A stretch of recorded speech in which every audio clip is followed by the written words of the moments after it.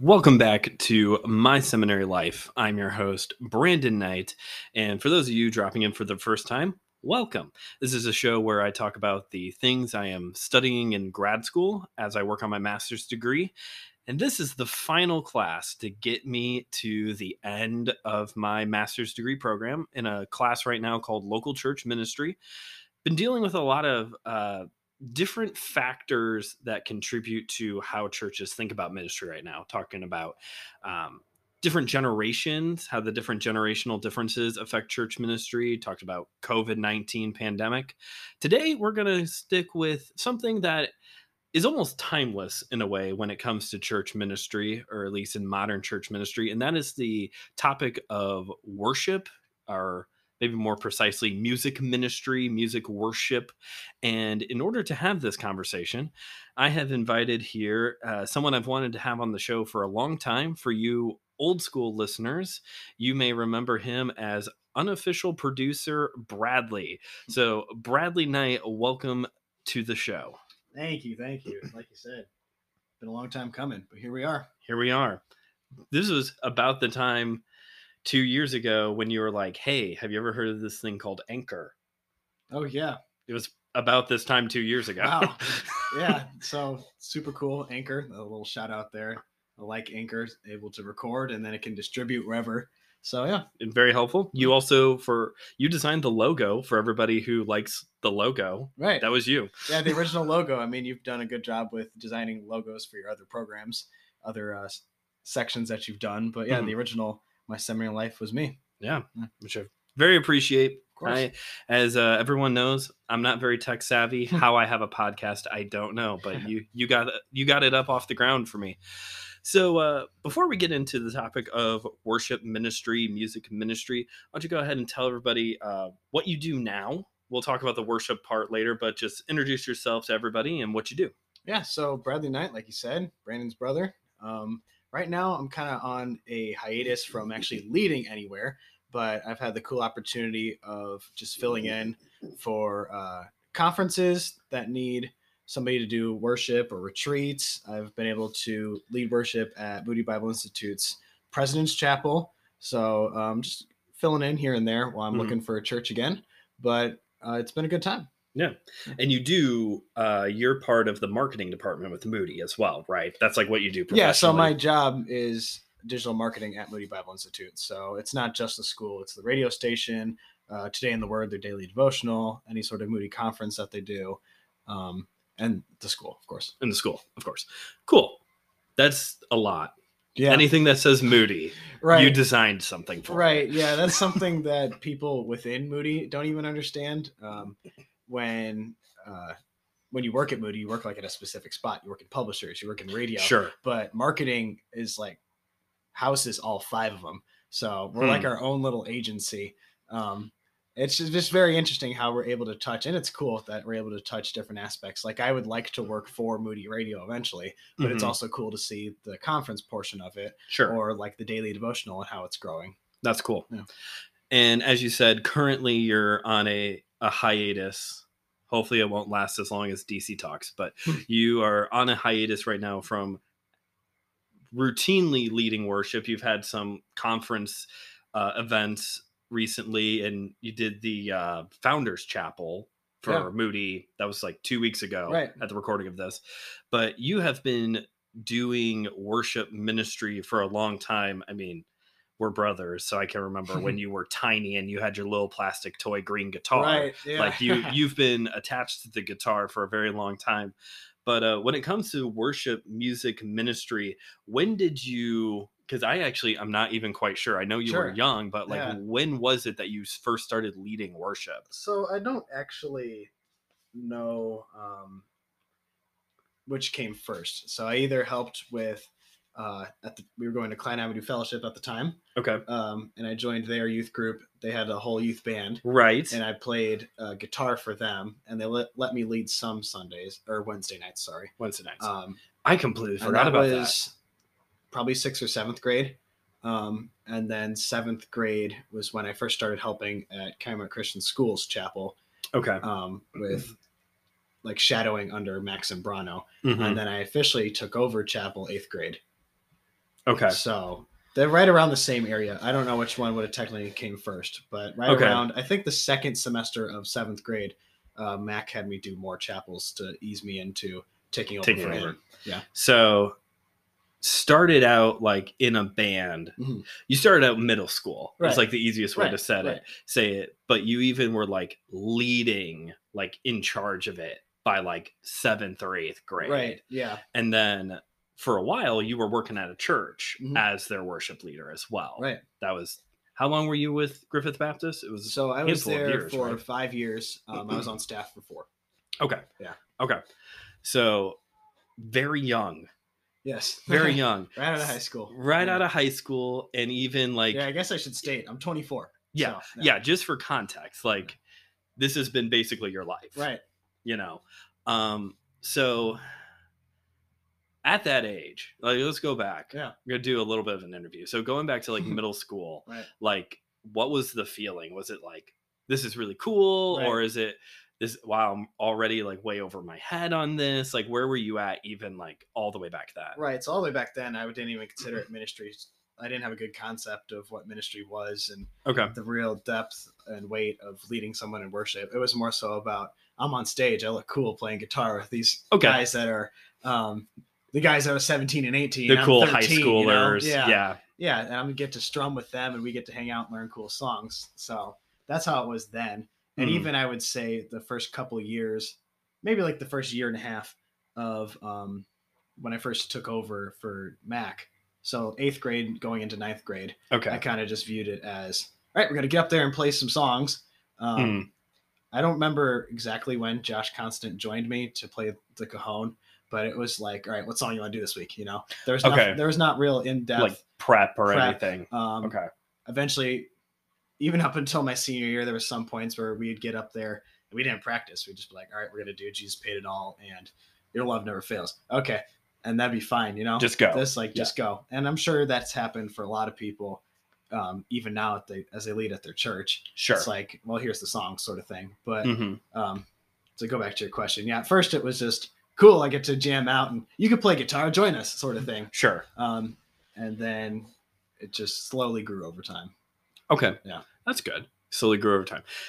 I love talking to people who are very musically gifted because I'm not. You got all of it in the family. Brian can play the cajon a little bit, but like you got all the music skills. But I like talking to people who know more about music. I had here on the show back in like, it was July or August, Dr. Ashley Mofield. He is the host of the Mixtape Theology podcast. Right. They talk about 90s Christian music, and he's a trombone. Wow. I think he's went to college for trombone major music. And then last March, we had Nathan Drake, who has a ministry called Reawaken Hymns, where he's not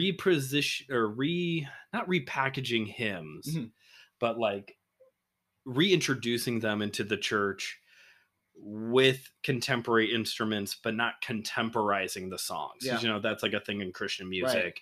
You write a new verse, you write a new chorus. Right. You take out 3 other verses. Right. But like his whole thing is he wanted to preserve the original hymns as best he could. So to get these perspectives on music is really interesting to me. Love music, can't do any of it. So you had this mentality in high school of like, hey, I get to hang out with the guys and play music. Slowly starts to change. Was there something in particular that happened that like finally made it click of like, there's something more to this than just jamming out? Was there anything in particular, or was it just you're a little bit older, a little bit wiser type of thing? Yeah, when I first started to look into it more, instead of just like, okay, I get to lead I think chapel was on Tuesdays at the time. I get to lead every Tuesday. When I started to look into, well, really what is worship leading, I was gifted a book. It's one of my favorite books. Okay, what do we got? So this is the 2008 edition. I wasn't given it in 2008, obviously, because I would have been too young for that. But it's called Worship Matters. It's by Bob Coughlin. The foreword is by Paul Baloche. Okay. Paul Baloche is a very famous worship leader. He does like Open the Eyes of My Heart and everything. Okay. But yeah, I was gifted this book. Worship Matters by Bob Kauflin. It's the best worship book, and it's not even because of my sentimental value towards it. It's literally, I believe it's the best. It starts out with, well, who is the worship leader? Or no, who is the worshiper?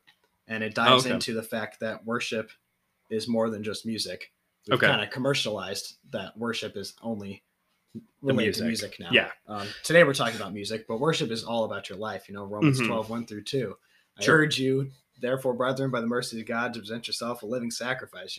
It's your whole life. And then it goes through your heart, your mind, your hands, your life. And then it goes into the task of being a worship leader. And from there, it talks about just your impact as someone who's leading worship for the people, without music and with music. Okay. So after I read this book, I realized almost like a awakening to an extent, just to say, hey, this isn't about singing songs. Maybe the students in the crowd, the congregation thinks it's about singing songs, but you're giving your all that you can to God. He's done so much for you. He's sent his son. He died for you. The least you could do is sing back to him and praise him for everything that you've done, or that he's done, excuse me. Sure. So that kind of changed my perspective. And just to be in such a humble position of leading the 60 students, I think it was, a small group. Yeah. But being in a position of, this is between, you're leading these people to worship the God of the universe, and that clicked my junior year of high school, I think. Okay. Yeah. Which is probably one of the best times for that to happen before you actually step into, like, were you ever a pastor? I don't even know. What was your title? I didn't have a pastor title. Okay. I was worship and media director, I think was my name. Director. Facilitator. One of the two. I forgot. Okay. Director is a popular word. I think it was director, yes. That's a popular word for churches to give somebody when they don't want to call them a pastor. So you're the director. I was assistant to the pastor for a while. Assistant. So you have your assistant to the regional manager office T-shirt on. It's like purpose. Yeah, I wore that one on purpose. I always joke that it was like, it's just one of those things. I didn't go to Bible school. I didn't get a seminary. I didn't go to seminary like yourself. So at the church I was at, that was kind of a very specific thing. Like, I don't think the title for pastor should be thrown around quite a bit. And we'll talk about it. I imagine there's a difference between a worship leader and a worship pastor. Sure. But yeah, I was worship and media director, I think was the title. Director. Yeah. So reading this book probably came at the best time for you then, as you start to transition more into like a church ministry. Right. Very different from leading students at a high school, Christian high school and middle school. Going into the church, because this is more so where I want to focus in on for this series we're doing. What were some of the challenges, maybe specific to the congregation? You don't have to like get all specific, but specific to the congregation, but also like just broadly in church, in American church as we are right now. Like, what are some of the challenges that a worship leader or worship pastor, and we could talk about the difference as well. What are some of those challenges? Yeah. So I graduated high school, and then I was immediately offered an internship at Griffith Baptist Church. So one of the major challenges I found was that I was going from picking 2 to 3 songs a week for chapel, like being able to pick whatever I wanted, to knowing my audience. That's very important for worship ministry, knowing your audience, knowing your church, knowing what they're going to sing. So I'm 18, I'm 19 by the time I'm on staff, and just trying to figure out what this church, their style is, what they prefer. So we went from singing mostly hymns to doing a mixed set. Okay. I don't want to label it as a set because that sounds like rock band or something, but it's like a mixed group of songs. And I think looking at how different songs over time have been written, that's probably the best way to do it. I'm not saying I'm not saying I did it perfectly or anything like that, but I think including hymns along with including more modern songs and very modern songs is a perfect way to just like balance it out, because then you've got your older congregation who knows songs, you got your younger congregation who will know songs, and then you can meet in the middle and try and find what works best for them. Griffith Baptist really enjoyed Phil Wickham. Oh, interesting. I remember, I think there was like 6 Phil Wickham songs, and somebody was like, "Can we sing something else? You always pick Phil Wickham." I was like, "It's not me." Like, I'll play the song. One thing that we really did, which was the pastor, he told me to do, was initially when I would introduce a new song, we used to do a new song a month. And then it just turned into whenever I wanted to do a new song, maybe just do it for 2 weeks straight or something. Okay. And that was really helpful because then the first week they don't know it. The second week they kind of recognize the tune. Sure. And then by the third week they're really singing it. Yeah. But yeah, they responded really well to Phil Wickham. Okay. But that's a good guy to respond well to. Right. Right. He does a good job. Yeah, he does a good job with writing songs that sound like hymns, like Hymn of Heaven. Sure. And then he does a good song with very modern songs like This Is Amazing Grace, you know? But his songs are all very formulaic in the sense that it's a verse and a chorus, and it's not anything too crazy with vocals. Okay.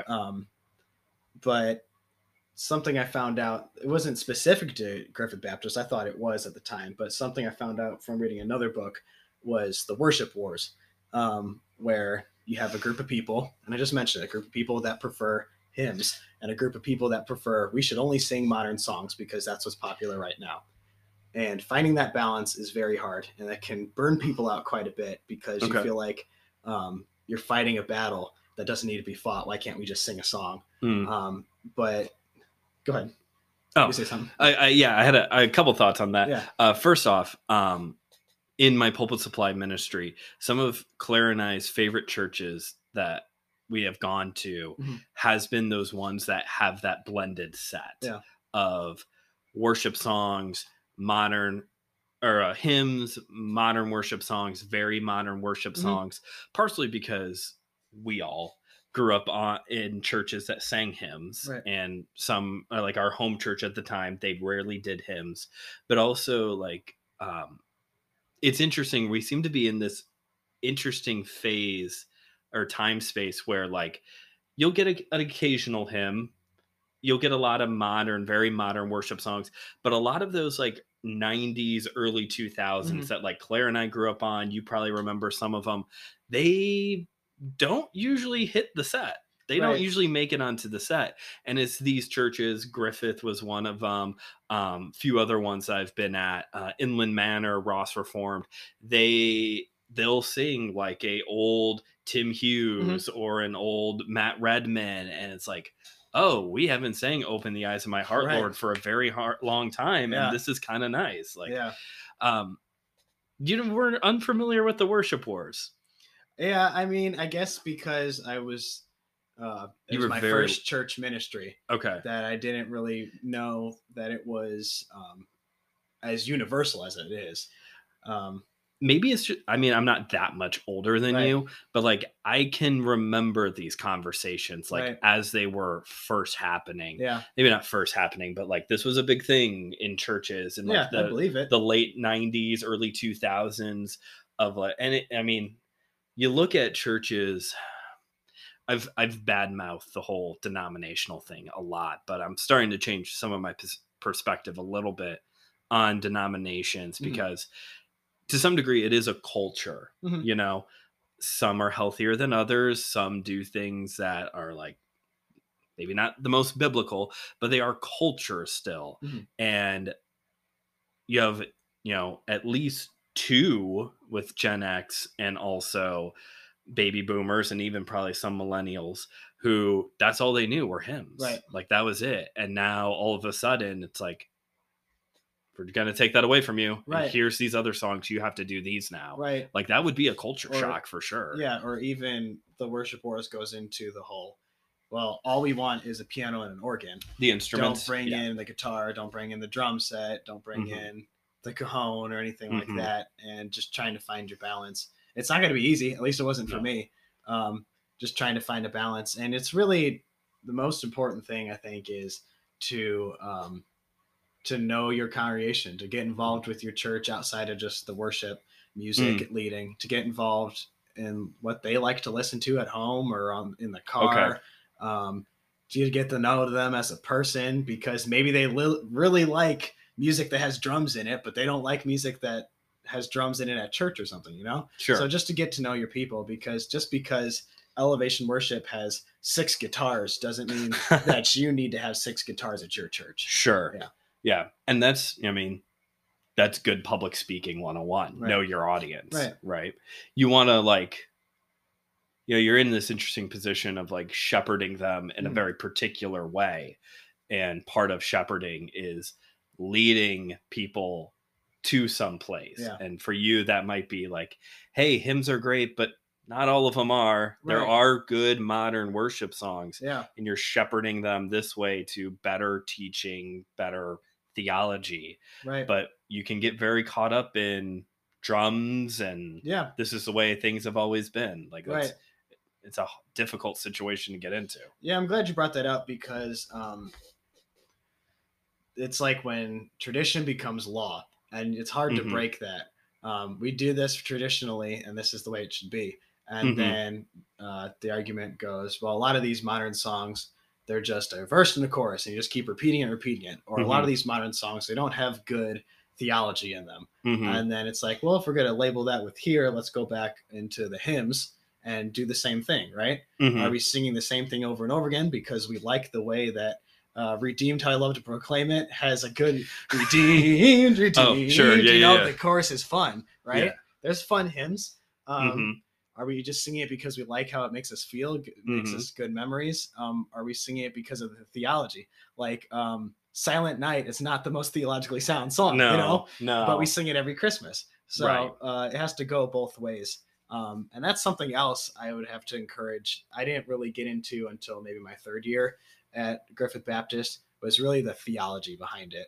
Okay. If you're just picking songs because they're popular on the radio, well, then that's not a good way to do it. You have to really get into these songs. There's good sources online that break down where this line is coming from in scripture or what this is really trying to say. I wish I had written it down. But yeah, there's a good... If you think of it later, text me and I can put it in the show notes. I'll put it in the description of this episode for people. I might throw a couple of these books in there too. Yeah. One of the books... Yeah. What else you got there? One of the books... I mean, I'm going to sound very... very one-sided because Bob Coughlin, he endorses all of these books. So I guess I just follow Bob Coughlin. But the first one was Worship Matters. Okay. The second one is Doxology and Theology. I read it recently. I've heard of that one. Okay. I wish I would have read it sooner. It's by a whole group of people, but Matt Boswell is the one that like organized it all. Okay. And Bob Coughlin endorses it. And it really goes through theology and worship leading throughout scripture, and theology and worship, not just leader, but just through scripture. And it's really good. The other one also I'm reading right now is called Rhythms of Grace. And it also goes into the theology throughout scripture of just starting from the very beginning. This first chapter is the Song of Eden. And then it goes through Adam and Eve in the wilderness and goes through the Song of Israel, Song of Jesus. And then it breaks into worship 1, 2, 3. But yeah, something going back for a second, something I was going to say was the fact that I really wish I would have had more theology at the beginning. I was picking songs that were popular on the radio, in all honesty. I was like, well, we need to have more modern songs because we'll get a modern congregation. Sure. And that's just the wrong way to do it. If you're going to, you got to know your audience. Like I just keep saying, you got to know your audience, even if your church is a group of 20 or if your church is a group of 500, right? Yeah. Or bigger. You have to know them and the songs that they're going to sing. And a lot of modern songs, the argument goes, because the argument's like this, a lot of modern songs are catchy and you don't really think about the theology behind it. Like, what are we really trying to say? Sure. Here, you know? Yeah. I think of like, there was a whole conversation. It was our Bible study was over last night. And there was a whole conversation about youth ministry worship songs. Cause like when we were in youth group, because there was a little bit of an overlap. We were singing like One Way Jesus by Hillsong United. And fun fact, folks, Meant to Live by Switchfoot was part of that set as well. He never could quite get that guitar riff right. We were talking about that compared to like nowadays. We were looking at the lyrics of one of the songs that one of the campuses of our home church that they sing. And one of the verses is like, if you got nothing to do on Friday, meet me at youth. I'll show you like Really? a great experience or something like that. And Claire specifically was like, what is this? Yeah. This is, yeah, you need to think about the words. Right. The words matter. Yeah. Even if it does sound good. Because like when we played it, it sounds like a good, well-made, not a cheesy Christian worship song. That it sounds very modern, but that's not necessarily a good thing. Well, one of the really popular songs right now is "Champion" by Bethel. You are my champion. Giants fall when you stand. Like the entire song is all about God, which is what we should be doing. Worship should be focused on God. And then you get to the bridge, and the bridge is when I open up my mouth, miracles start happening. You've given me the authority. It's living in me. And you're like, okay, well, now it's self-centered, you know? Mm-hmm. It moves very quickly. It moves very quickly. And I don't want to just dog on Bethel or the song. A lot of songs do that now, especially if you're only listening to radio hits. Then it's going to be what you need to hear. Positive, encouraging, right? That's what they're advertising. Positive, encouraging. That's what you need to hear. And those songs have their place. The songs that are like, maybe I'm not a fan of it, but you're an overcomer, right? You can do this because God has given you the ability to do this. Or if you trust in him, you could do it. That's great. But I don't think we need to sing that on Sundays. Sure. And a lot of people get lost in that. Worship should be solely focused on God. And just the fact that it can creep in sometimes. And maybe once in a while we'll sing a song about ourselves and how we're depraved or we have this and that. But like I said, the set should start and finish with praising God. Yeah, I'm glad you brought that up about the worship music needs to be primarily focused on worshiping God. I always had an issue. One of the very popular songs at our old home church was I Am Who You Say I Am. Do you know that one? Yeah. That song has nothing to do with God. Like, you could come at it from the angle of like, you're talking, I mean, it's theologically true. The things that you were singing about are still theologically true, but it's about you. Right. I am who you say I am. Yeah. It's like so many times, I. It's like a song about me. Right. Like, I guess someone could be singing it very well to the Lord because you're just so enamored with what God has done for you. But like, I see a song like that, I'm like, the focus is on me and what I have gotten out of this relationship with God and not what he has done for me. I think those are two different things. Yeah, it could. Or focuses. Sure. Yeah. It could fit somewhere into the set or the service, I'm sure. But if the entire service is songs about me, and there's hymns that are like that too, where it's solely focused on yourself, well, then you got to really consider, who are we worshiping, right? Yeah. Are we worshiping God? Are we worshiping everything that we're able to do as Christians, right? Sure. So a good way to do it, I've learned from these books, and I guess even Pastor Obinger had encouraged me to do it this way too, and we did it sometimes, is to just have your music be gospel focused. Okay. When I was at Griffith Baptist, a lot of times, whatever the theme was for the message, whatever the theme was for the sermon, all the songs tied to that, and that works too. I think. I like that a lot. If we're talking about the cross, then all the songs can be related to the cross. If we're talking about grace, all the songs we talk about singing about grace, you know. Or if he's in a very specific passage at the time, well, then I tried to point the hymns that were tied to that passage and connect it easily. But one of the things that this book, Rhythm of Grace, is telling me to do, which I'm going to try in the future, is to make it gospel focused. So the first song is a praise to God and everything that he's done. It's a call to worship. And then after that, we talk about, hey, we're sinners, right? There's songs that are like that. We're sinners, need of saving. And then it goes into Jesus saved us. And you just do the entire gospel message through song. Okay. Because that could tug on the heart. And it's not all about emotions, right? But that could lead somebody to question more of if they're saved. And then the pastor gets up there. The whole point of the beginning of worship is to get them to that point and set their heart and mind on God's word. Sure. you know? Sure. I do like the that's good. I like that. I have not heard that before of like the just focus very gospel oriented in the music. That is good. I have always enjoyed the we're crafting the the sermon and the songs are all kind of crafted together. Yeah. In the Pulpit Supply ministry, that rarely happens. You Right. usually checked in, and I appreciated Right. that the times I was at Griffith Baptist. Yeah. But I do like that. I like the cohesiveness. You look at like churches that are more liturgical, like that's the point. Like that's the point of the church calendar. That's the point of the liturgy readings, the prayers, is that we're trying to have like a whole cohesive service that relates to each other. And that's where this book is written from. Like the guy goes to a liturgical church. So even in the back of, I went ahead and I looked because I'm only halfway through the book, but I saw in the back, it was like, here's examples from my church. And it was a song and then a scripture reading, a couple songs, and then another scripture reading. And the church itself, even though when you think like a liturgical church, it goes, oh no, they're only going to do hymns. No, they have a really good blended service here. But all of it is very pointed to the cross and the gospel. So I think that is something I'm going to try if I'm ever in that position again.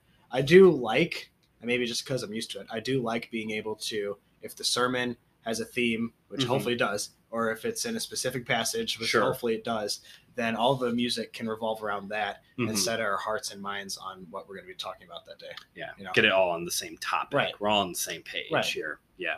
How do you feel about this trend? I see this a lot in churches.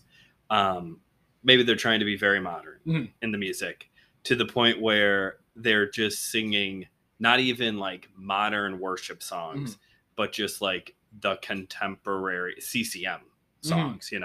I've been in churches where they're just singing the new Sanctus Real song, the new Mercy Me song, the new After song. So I was even in one for a little bit, preached there throughout the summer, a couple summers ago. Like not only did they just sing these songs, but they piped in the music. They just played the audio track and showed the music video on the screen for people to sing along with. Like, do you have a position on all of that? Right. Yeah. So I guess it's a two-part. I don't like it. Just to be clear, that's not how I worship. Right. We just talked about like the radio hits.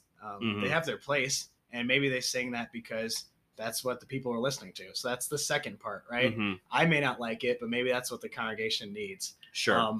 But as the worship leader or the worship pastor, you have the influence. You know, even though that person said, "Hey, we've sang 6 Phil Wickham songs in the past 2 months. Can we do something else?" I mean, yeah, that is on me for picking it.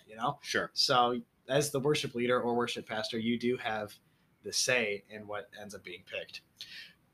Okay, so let's hit this one on the head now. Yeah. So you've been making a specific difference between a worship pastor and a worship leader. Right. I think most people would just say potato. Right. They're the same thing. Is there a difference between those two titles? I think so. I can't remember. I think it was Wade Joy. He's popular on social media for being a worship leader. He was, I don't know if he's still at Elevation Church, but he was at Elevation Church, one of their campuses.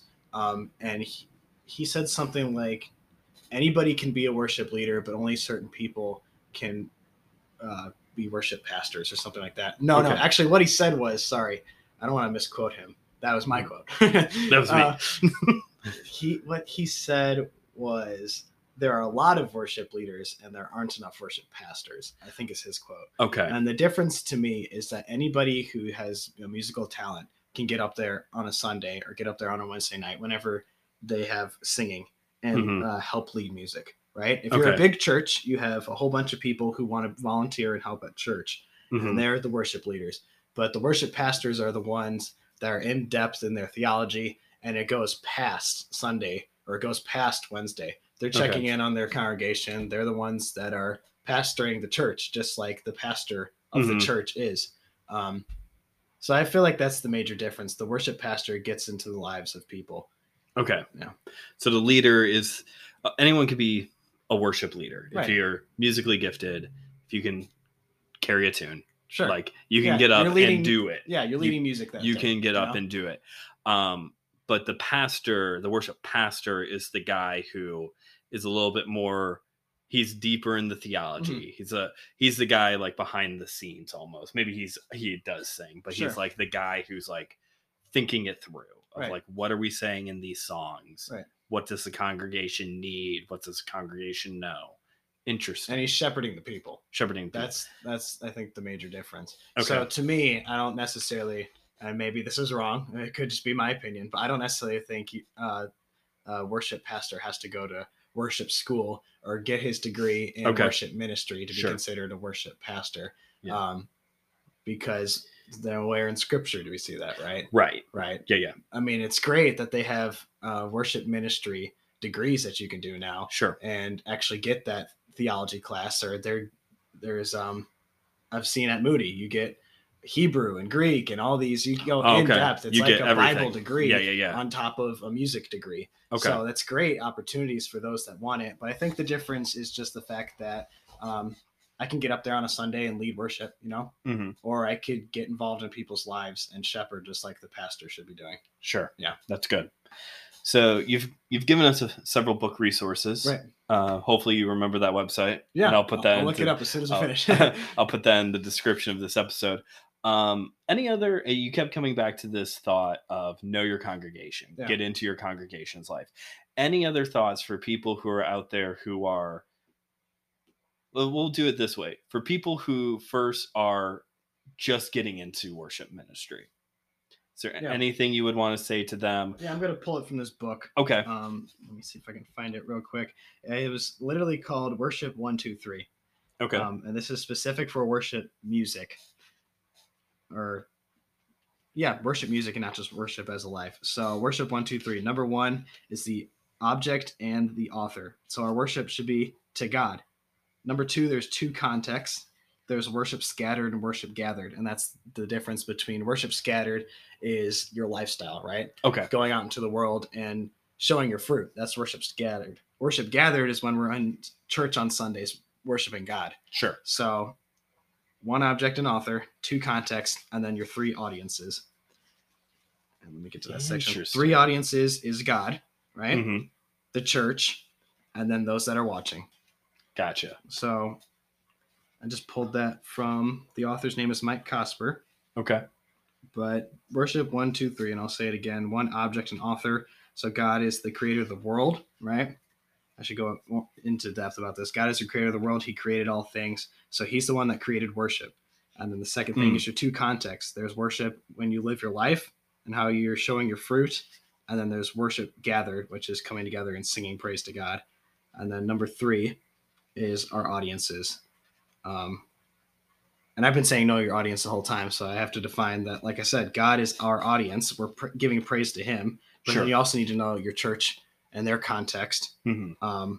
If you're a traveling worship leader or you're doing pulpit supply as worship, that's a thing when you need to get hired, or a church's worship leader goes on vacation and are looking for somebody else. Then you got to know, I'm going to a Baptist church, what do they sing on a regular Sunday, or what songs did they just sing last week? Right. Right. You want to know those things. Right.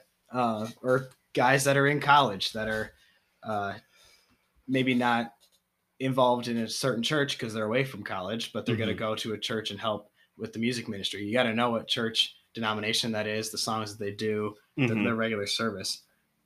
So the church is our audience. And the last one is the world as our audience. So the world is always watching. Are they going to see songs that are upbeat and positive and, well, actually we could play this song on secular radio, Sure. Or are they going to see songs that are very specific worship to God? No. Yeah. That's good. That's good advice for a young person getting into worship ministry. It's not just jamming out with your friends. Right. It can be. Right. It can be fun. It still can be fun. Right. That's literally all that. That's literally what usually happens. I met somebody who's involved at Harvest Bible Chapel, and he said that's what happened to him. You like music, you pick up a guitar, you start playing, and the next thing you know, hey, we need somebody to do music on Wednesday night for our youth group. You want to play? And yeah, I'm going to play with my friends. That's usually what happens. Yeah. But get involved in your scripture. Always read your Bible. Read your Bible. Read your Bible. Make sure you know what you're reading and you're not just pulling from other people about this is what it means. Mm-hmm. This is the living word of God, right? It transcends all time. So it has one meaning, and find that meaning. Get your theology correct. Mm-hmm. And yeah, just go from there. Lead worship. Yeah. And I like how, you didn't necessarily like dunk on the idea of like going to Bible college and getting a music degree. You totally can do that. But there's also a lot of great resources. Like you're giving us these 3 books. You just, Nathan Drake has a lot of great resources with rethinking hymns. Like you just need to be in the Word of God. Right. But you should continue to pursue there's still like an intellectual part of this. You don't have to go to school for it, but to do worship ministry well, I'm like putting my thoughts together as I'm talking. To do worship ministry well, it sounds like you know your audience and you continue to study and get deeper in your relationship with God, right, and your understanding of what you're doing. Right. Yeah. And I guess one more thing I'll say for the person that's just beginning is that as cool as the lights and the fog machines and seeing, like, I love Brandon Lake, but as cool as seeing all that is, that's probably not going to be you. Okay. Right? There's going to be certain artists that affects you. Like I love Phil Wickham. I love Brandon Lake. But as cool as they are and as great as the opportunity that they have, it all comes down to worship. One of my favorite things that Phil Wickham does is the worship tours that he has, and not just his own tours, because those are cool too, but those have like lights and displays and everything. But just the nights of worship that he does when it's just stripped down to him and his guitar. Yeah. And there's nothing else but just praising God. So as great as those things are, make sure you've got the basics down first, because more than likely, and there's bunches and bunches and probably a million, I could say, millions of churches in the United States. Right? Yes. As great as those things are, like I said, you're probably going to worship with a small congregation and don't feel stuck. Yeah. Don't get stuck or burnt out in the fact that you didn't have an impact nationwide. Yeah. You need to have an impact on the small group. Yes. Yeah. So much of this is so similar to pastoring, right? Pastoring. Yeah. Like not everyone is going to turn out and become Stephen Furtick. Actually, that's probably a good thing. But like that platform, right? Not everyone's going to end up like John MacArthur or John Piper, who have this huge platform, all these books, all these resources. Like you may just end up in a small church of 40 people. You may just have a house church with a dozen people, but that doesn't, your ministry can still be very effective. Right. It doesn't define you. It doesn't define you. Your identity is not in that. Right. You can record an album, right? Right. And it might not do anything. That doesn't define your success as a worship leader. Yeah. There's really I would say there's no success, right? The success is being able to worship God. Yeah. Yeah. Yeah. Minister and care on others, worship God. Right. How about to the guy or gal who's, they've been doing worship ministry for a while and they're a little burnt out. Yeah. You got anything for the burnt out people listening to this? So actually that's where I was. I was fun fact. Right. So I did it for 5 years and it was almost 5 years straight with no breaks. Plus the time in high school. Right. Plus the time in middle school. Right. So you're like 10 years. 10 years straight. And I just got burnt out. I turned it into a job instead of real worship. So take your breaks. Take your breaks. If you're feeling burnt out, then it sounds rude, but check your heart, right? You're worshiping as much as you're leading. So if you can't worship while you lead, well, then just take a break, take a step back. And taking this step back for me has been very beneficial. Good. Because it really did. It became a job. It became an opportunity for me to get a paycheck. And that's just a terrible mindset to have. And just being able to really focus on the fact that, hey, when I get up there and I may be in front of whatever group of people, I'm also worshiping God with them. So if I can't do that, then I just need to pause, You need to pause. Yeah. I mean, I've felt that too. With preaching, sometimes you just get into. There was a period of time really early on, actually, when I was doing the pulpit supply ministry, where it was almost every week, out preaching somewhere. And at first, it's really exciting because that's what you want to do. Right. You want to lead music. I like talking in front of people. Yeah. Hate parties. Love talking in front of people. And preaching God's word is great.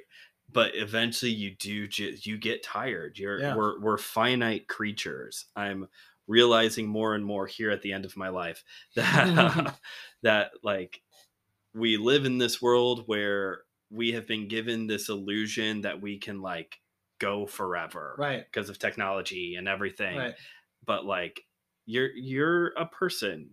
Yeah. You're gonna get tired. You're gonna go through seasons where you are giving a lot. That's what ministry is giving. Right. And you're going to need to get filled back up. Yeah. And even technology needs to charge, right? Right. I got an iPhone. It gives me 3 hours, right? It gives me Right.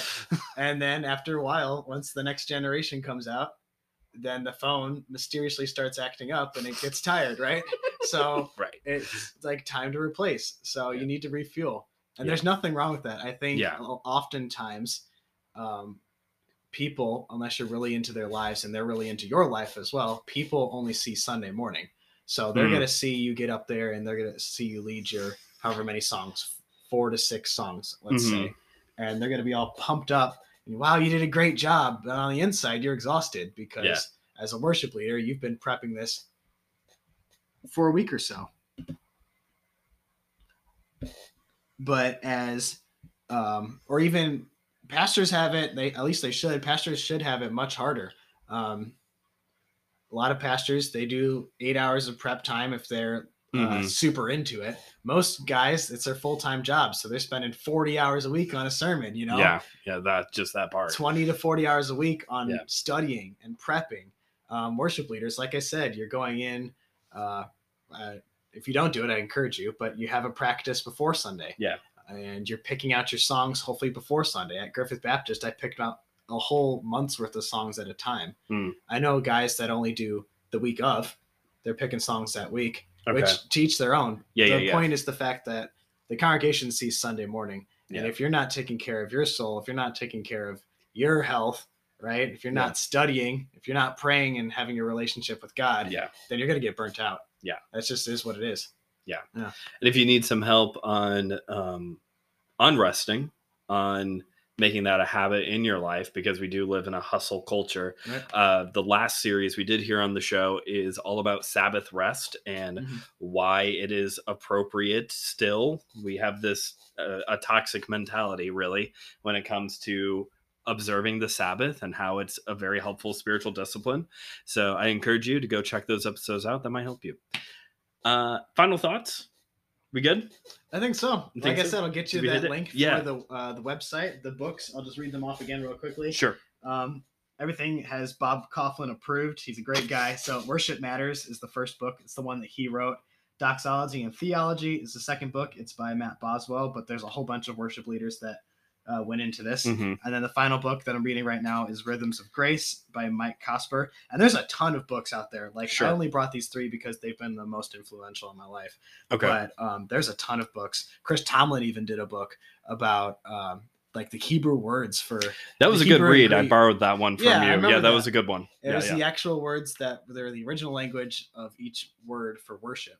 And he went into context about, I think it was his pastor actually, went into context about those words. And then he tied him in with, Chris Tomlin tied him in with his songs. But there's a ton of books. So study, read your Bible, right? Take your vitamins and pray. I'm just trying to recap here. If you're feeling burnt out, hopefully you're in a position to find somebody else that could do it for you. Sure. Or even if you're there on Sundays and you're playing, somebody else could lead that Sunday. And just know your church. Nice. All right. Well, let's go ahead and start wrapping this episode up. Thank you, everyone, for dropping in for this episode. If you haven't yet already, please consider rating and reviewing the show wherever you're listening to it, especially on Spotify and Apple Podcasts. They are the overlords of everything. So do the review there. And share the episode with somebody, with a friend that you think could find some encouragement from our conversation today. We got a lot of other great conversations coming up here on the show. Got a whole episode on social justice coming up because that's a very controversial topic for the church right now. So we're going to be talking about that here. And also the final paper, like the last one, I have to do. So that's coming up here in a couple weeks as well. Along with links Bradley is going to give us. Also, you can find in the description of this episode links to the MSL website and shop if you're in need of a t-shirt or a mug or something. There's also a link for the GoFundMe. I am raising funds for a conference I'm going to be speaking at in May and need a little bit of financial help to make that all possible. So if you feel like being generous and you don't need a hat or a t-shirt, please hit that link for the GoFundMe. And if you ever have any questions, comments, concerns, poems, or anything else, make sure you hit me up at emailseminarylife@gmail.com. Thank you again for making time to be here, Bradley. We'll have to have you on again for some other something. I don't know what. But we'll have you back again at some point, I'm sure. And thank you all once again for listening. And remember, theology is for everyone. So keep on studying.